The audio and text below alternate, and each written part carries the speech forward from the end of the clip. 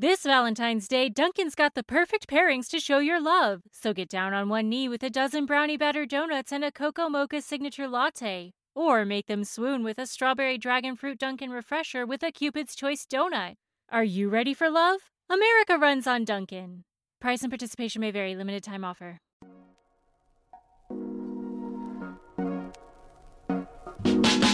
It's Wednesday, August 24th, 2022. I'm Jackson Bird. Today, the world of Nimcels. What are they and where do they fit in online?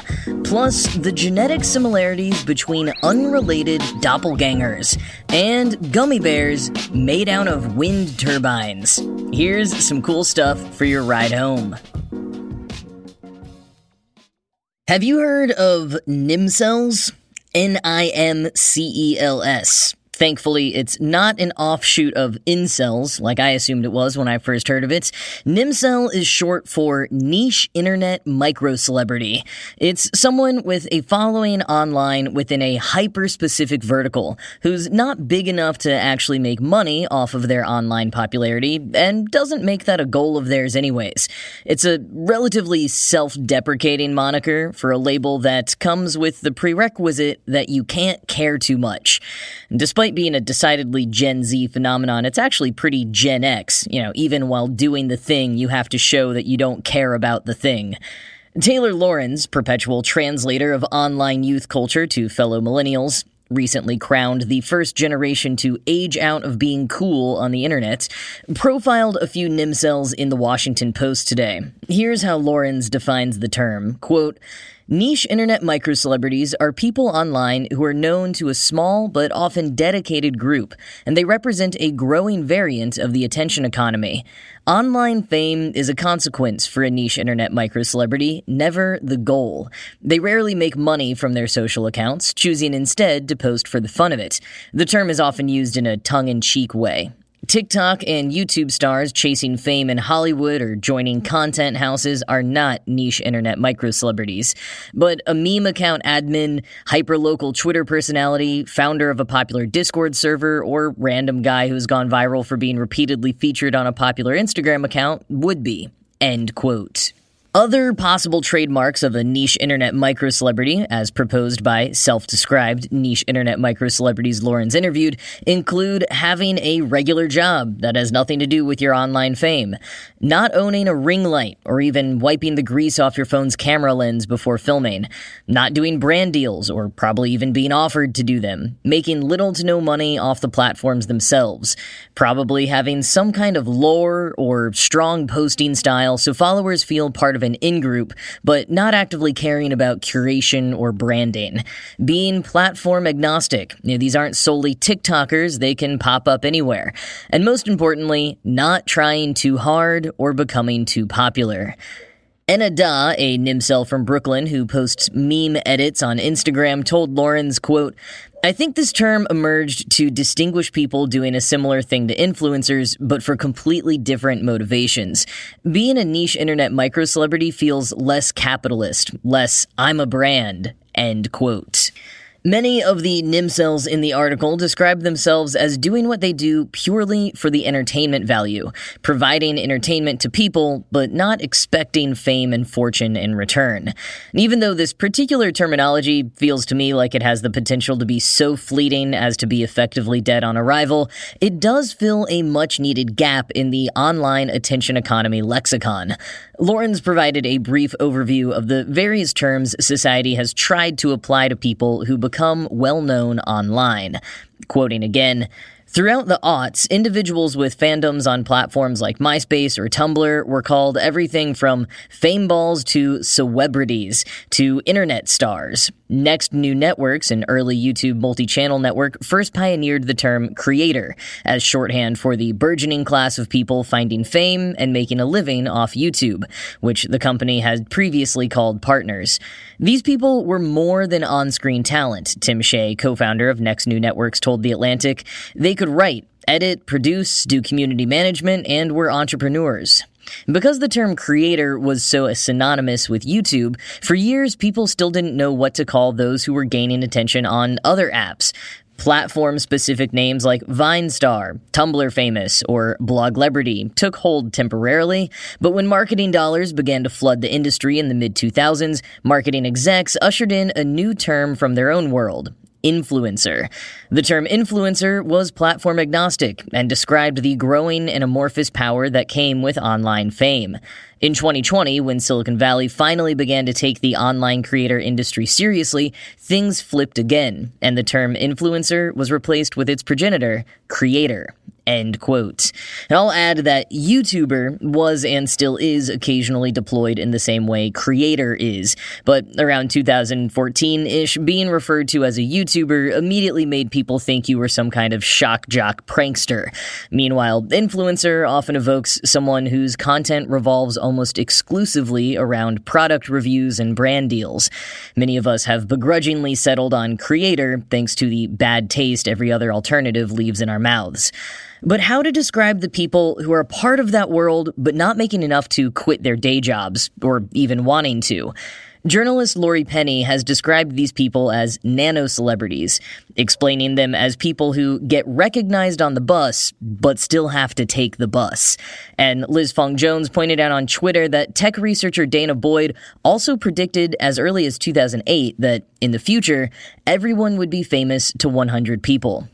In the early 2010s, I often heard people say that if you had at least 1,000 followers on one platform, that was the first tipping point into the tiny public figure world. Meanwhile, I've also heard it said that these days it's less that people have their 15 minutes of fame and more that everyone is famous to 15 people. That seems to hit on the phenomenon of niche internet micro-celebrities. Software engineer and meme group moderator turned niche internet micro-celebrity Alyssa McDevitt told Lawrence, quote, "You're kind of in between a private citizen and a full-blown influencer. You get to appreciate both those things. You're well-liked and certain people know you and people are nice to you, but you aren't invited to the more glitzy and glamorous things like the Met Ball." End quote. That description applies to more and more people these days, and in a way, I actually really like that there's a bit of a spotlight being put on it right now because, I think when we see someone has a following online, we always assume they wanted that, or that they're using it to try to get even more of a following, to dovetail that following into some kind of income stream or career move if it hasn't already.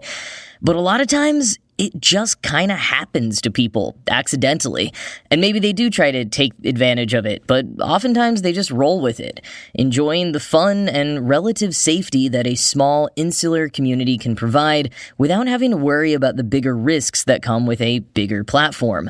Stalking, harassment, having your words or intentions taken out of context and blowing up into controversy. I think a lot of these Nimcels deal with the harassment at the very least. It takes such a small amount of attention online to start getting harassed, but most of the Nimcels Lawrence spoke to are happy, being, quote, below the surface of mainstream fame, end quote, and getting to just have fun for now.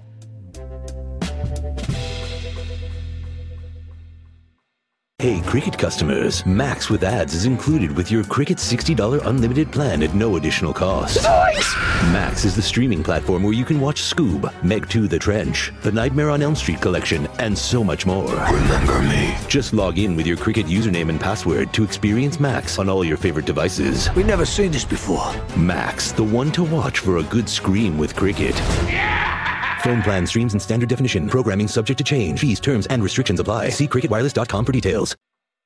Have you ever been told you have a doppelganger? Someone unrelated to you who looks remarkably similar?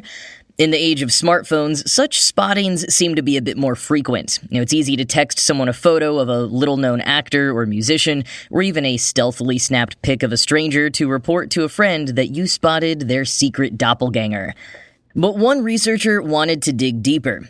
Dr. Manuel Esteller from the Josep Carreras Leukemia Research Institute in Barcelona has previously studied physical differences between identical twins.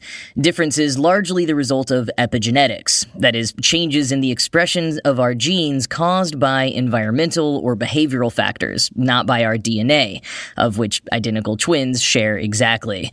But Dr. Esteller started wondering about how it works in the opposite direction. Rather than two related people who are supposed to be identical but have some physical appearance differences, what about people who aren't related but share an eerily strong physical resemblance? Fortunately, Canadian artist Francois Brunel already had a sample population ready for Esteller's use. Brunel began photographing pairs of doppelgangers in 1999 under a project called I'm Not a Lookalike. The project features black and white photographs of pairs of unrelated people from all around the world who could easily pass for twins, but in some cases aren't even from the same continent and don't share any similar ancestry.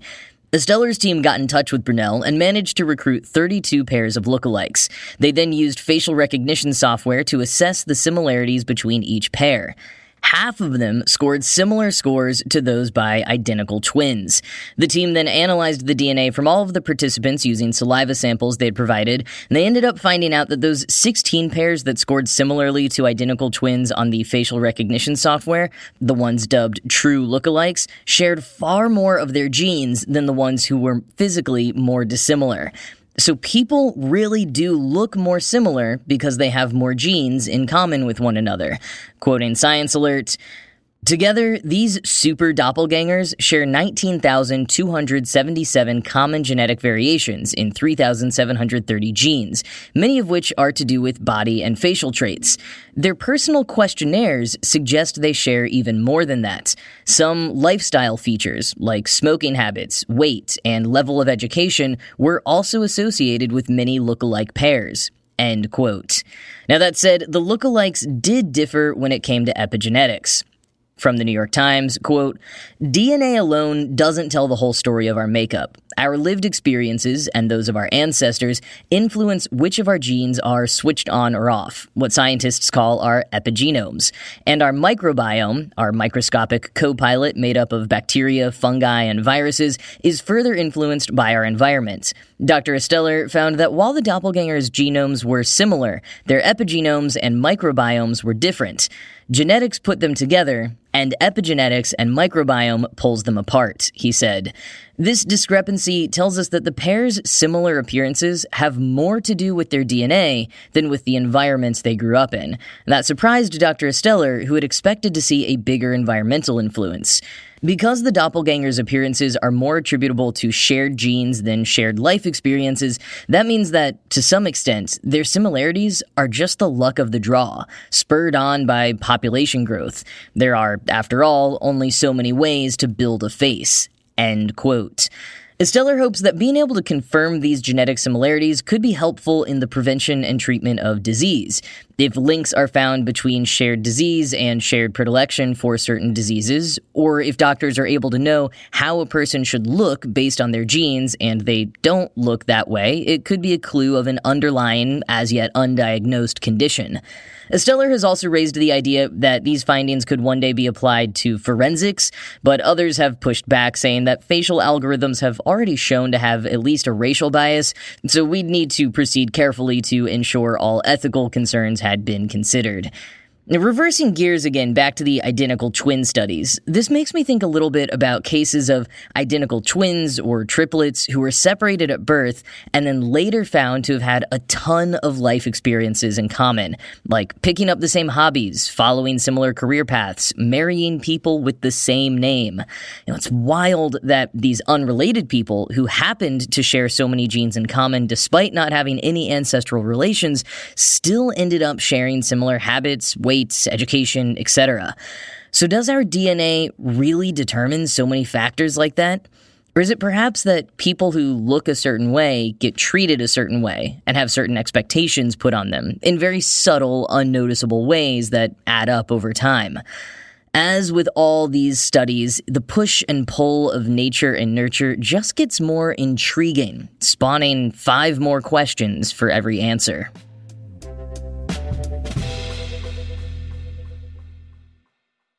Gummy worms, bears, and other gummy candies typically aren't vegan because they're made from gelatin, which is usually derived from collagen taken from animal parts. But good news, vegans, in the future, you might be able to eat gummy bears made out of wind turbines. For real. This is thanks to a new study from researchers at Michigan State University who presented their findings today at the fall meeting of the American Chemical Society. Now, their study wasn't focused on finding a way to make vegan gummies, unfortunately, but rather on finding a way to more sustainably recycle wind turbine blades. Quoting Gizmodo, "The same arguments for upgrading your smartphone every year, such as improving its performance or replacing a device with a lot of wear and tear, apply to wind turbines too. Swapping in larger and lighter blades can improve the efficiency and power output of a wind turbine, but disposing of a mobile device that slips into your pocket is a lot easier than disposing of a fiberglass blade measuring over 250 feet in length, or 3 of them to be exact. Current wind turbine blades can be recycled into other products such as building materials, but the practice isn't widespread yet, and these gigantic components instead often just end up in landfills." End quote. But how did this team get from recycling wind turbine blades to turning them into gummy bears? I mean, that wouldn't be most people's first idea for repurposing. Well, they actually developed a new turbine material and then experimented with various ways that material could be adapted for both reuse and repurposing. Quoting the American Chemical Society, "The team made a new turbine material by combining glass fibers with a plant-derived polymer and a synthetic one. Panels made from this thermoplastic resin were strong and durable enough to be used in turbines or automobiles. The researchers dissolved the panels in fresh monomer and physically removed the glass fibers, allowing them to be recast into material into new products of the same type. Importantly, the recast panels had the same physical properties as their predecessors.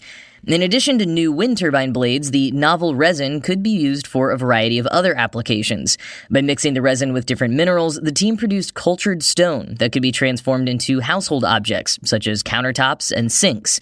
The researchers could also crush the recovered material and mix it with other plastic resins for injection molding, which is used to make items like laptop covers and power tools." End quote. And then, if they digested the thermoplastic resin in an alkaline solution, they released a common acrylic material used in items like windows and taillights. And from there, if they raised the temperature, it was converted into a super-absorbent polymer that's typically used in diapers. And a byproduct of those processes is potassium lactate, which can be purified to the point of being food-grade safe. So the team took that and used it to make gummy bears. Presenting author John Dorgan said, quote, "We recovered food-grade potassium lactate and used it to make gummy bear candies, which I ate." End quote. Gotta love an experiment you can eat. Now, Dorgan seems to have had no ill effects from eating these wind turbine-derived gummy bears. He told ACS, quote, "A carbon atom derived from a plant, like corn or grass, is no different from a carbon atom that came from a fossil fuel. It's all part of the global carbon cycle, and we've shown that we can go from biomass in the field to durable plastic materials and back to foodstuffs." End quote. So, will wind turbine gummies be hitting the market soon? Not for a while, if ever. The whole process relies on wind turbines switching to the new material the team developed, not applying all of this to existing turbines, so they'll need to be made, installed, and tested in the field. If that all holds up, it would hopefully create a larger demand for the bioplastic developed by the team to help them then financially scale up. The gummies, though, might have just been a proof of concept. But hey, never say never.